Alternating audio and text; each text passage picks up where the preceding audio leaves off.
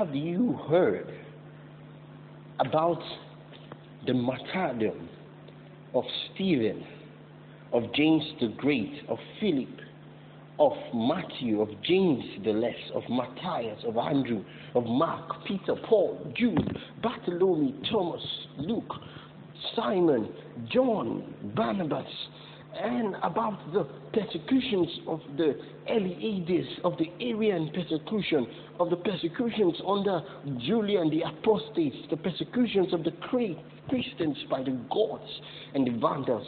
Have you heard about the persecution of the middle of the 5th to the conclusion of the 7th century, and of the persecutions of the saints of God, even to the early parts of the 8th century, down towards the close of the 10th century? Have you heard about the 10 primitive persecutions as recorded by the Fox's books of martyrs? The first persecution of the Christians was under the mad Emperor Nero in AD 67, and the second persecution under Domitian in AD 81, the third persecution under Trajan in AD 108, and the fourth persecution under Marcus Aurelius Antoninus in AD 162. Perhaps one of the craziest persecutions was found in the 5th century under Emperor Severus in AD 192. And then King Maximinus in AD 235. Oh, how much he loved and enjoyed killing the Christians. Then Decius in AD 249. The 8th persecution was under Valerian in AD 257. Oh, what overwhelming death was wrought by Aurelian in AD 274 and under Diocletian in AD 303. When we look at all the sufferings and all the deaths and all the murders committed by these emperors, we see not just the wickedness and the evil of sin, but we see the incomprehensible nature of the gospel. We think of Stephen, who was one of the first persons to lose his life after the death and ascension of Jesus Christ. He was so faithful that when he preached to the betrayers and murderers of Jesus Christ, to such a degree, one author records that was his message, that he excited such a madness in his hearers that they cast him out of the city and stoned him to death. The time when he suffered was generally supposed to be at the period of peace, the period of the Passover, just after the Lord's crucifixion. But a great persecution was raised against the professors of the believers in Jesus Christ as the Messiah, or as the prophet who was sent to save not just the Jewish nation, but the entire world. But when Stephen was being stoned to death, he looked up into heaven and he saw the Son of Man seated right at the right hand of the throne of God, and then he prayed, Father, forgive them, for they know not what they were doing. Then we look about what faith, what power the gospel and the Holy Spirit had brought in the life of these disciples. We look at Luke, who, while the persecution of the church was so great, St. Luke records that all of them were scattered abroad through the regions of Judea and Samaria, except the apostles. About 2,000 Christians, with Nicanor, one of the 7 deacons, suffered martyrdom, and the persecutions which rose after Stephen was killed. We look at James the Great, one of the martyrs that was killed earlier in the Christian history. Luke wrote that James, the son of Zebedee, the elder brother of John and relative of our Lord Jesus Christ, because his mother was Salome, the cousin to the Virgin Mary. It was not until 10 years after the death of Stephen that the second martyrdom took place. For no sooner had Herod Agrippa had been appointed governor of Judea than when, with a view to ingratiate himself with them, he raised a sharp persecution against the Christians and determined to make an effectual blow. by striking at the leaders. The account given to us by the eminent primitive writer St. Luke and Clement of Alexandrinus ought not to be overlooked, because he says James was led to the place of martyrdom. His accusers were brought to repent of his conduct by the apostles' extraordinary courage and undauntedness. He says, and as he fell down to his feet, he requesting his pardon, he professed himself a Christian and resolved that he was ready to die for the sake of the masters. You see, we think of people who history has almost forgotten. People like Philip, who was born at Bethsaida in Galilee and was one of the first that was called by the name disciples.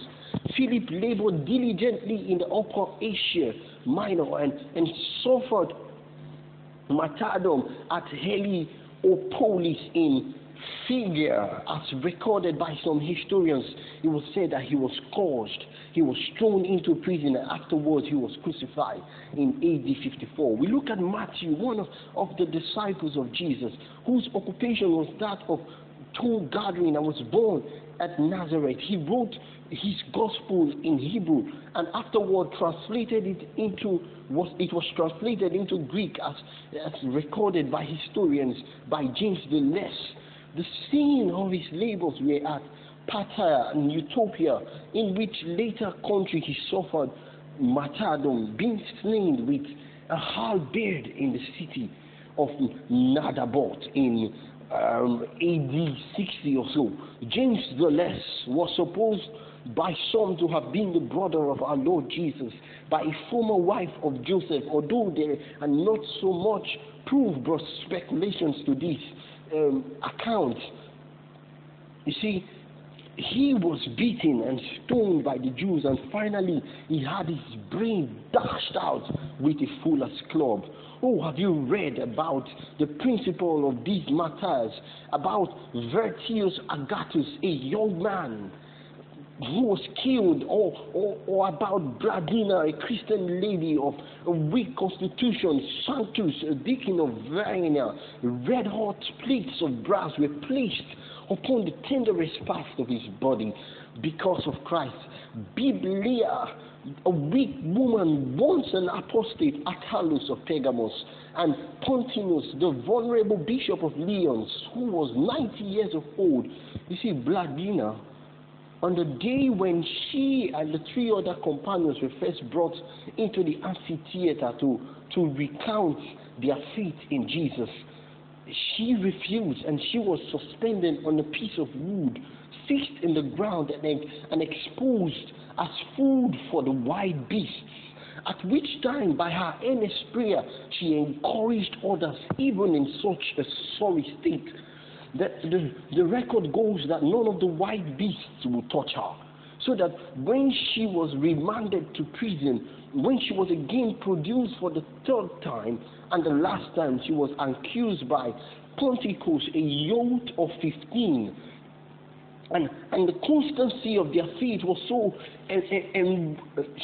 she was accompanied by Ponticus, a young boy of 15, and the consistency of their faith so enraged the multitude that neither the sex of one nor the other youth of the other was respected. None of them were respected. They exposed them to all manner of punishments and torture. And being strengthened by Bladina, he persevered unto death, a youth of 15 years. And she, after enduring all the torments afflicted on her, was at length slain with the sword.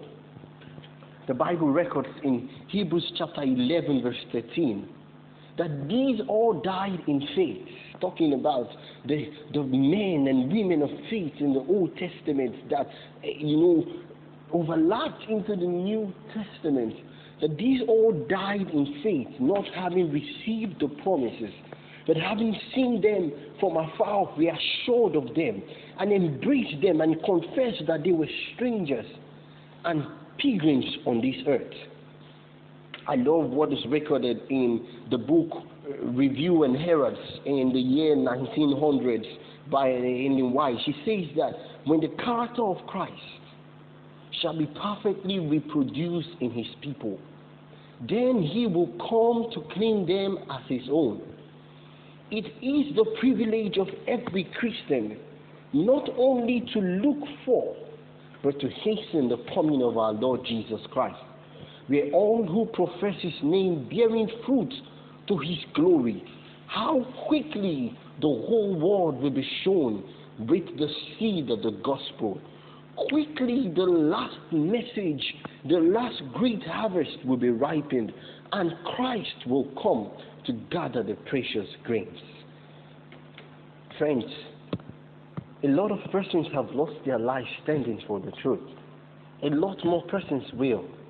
But there is also another class who have denied their faith, who have sold the master for barely 20 pieces of silver, for just a temporal comfort. A lot of us are giving up eternity for the temporal ecstasy that the devil presents us. I challenge us that the stories of people like Bladina, the stories of people like the 15-year-old Ponticus would spur us up to dare great things for the Lord, even at the expense of our lives, knowing that as we surrender our lives in faith to God, we are confessing that we are strangers and pilgrims on this earth, trusting that there is a better promise, a better land that Jesus has gone to prepare for us in heaven. It is my prayer that we will trust the promises of Jesus in John 14, and let not our hearts be troubled as we give all to him in service for the Master, believing that he has gone to prepare a place for us, and he will come back soon to take those who are faithful to him. Dear Father in heaven, we thank you for the message of today. We thank you for sending forth your word. We thank you for the faith and courage of all of those martyrs of old. We pray that you find us faithful. In the little things and in the big challenges, may you find us faithful. In the public spheres and amphitheaters, may you find us faithful. And also in our quiet corners, in our secret places, may you find us faithful. In the name of Jesus. Amen. God bless you.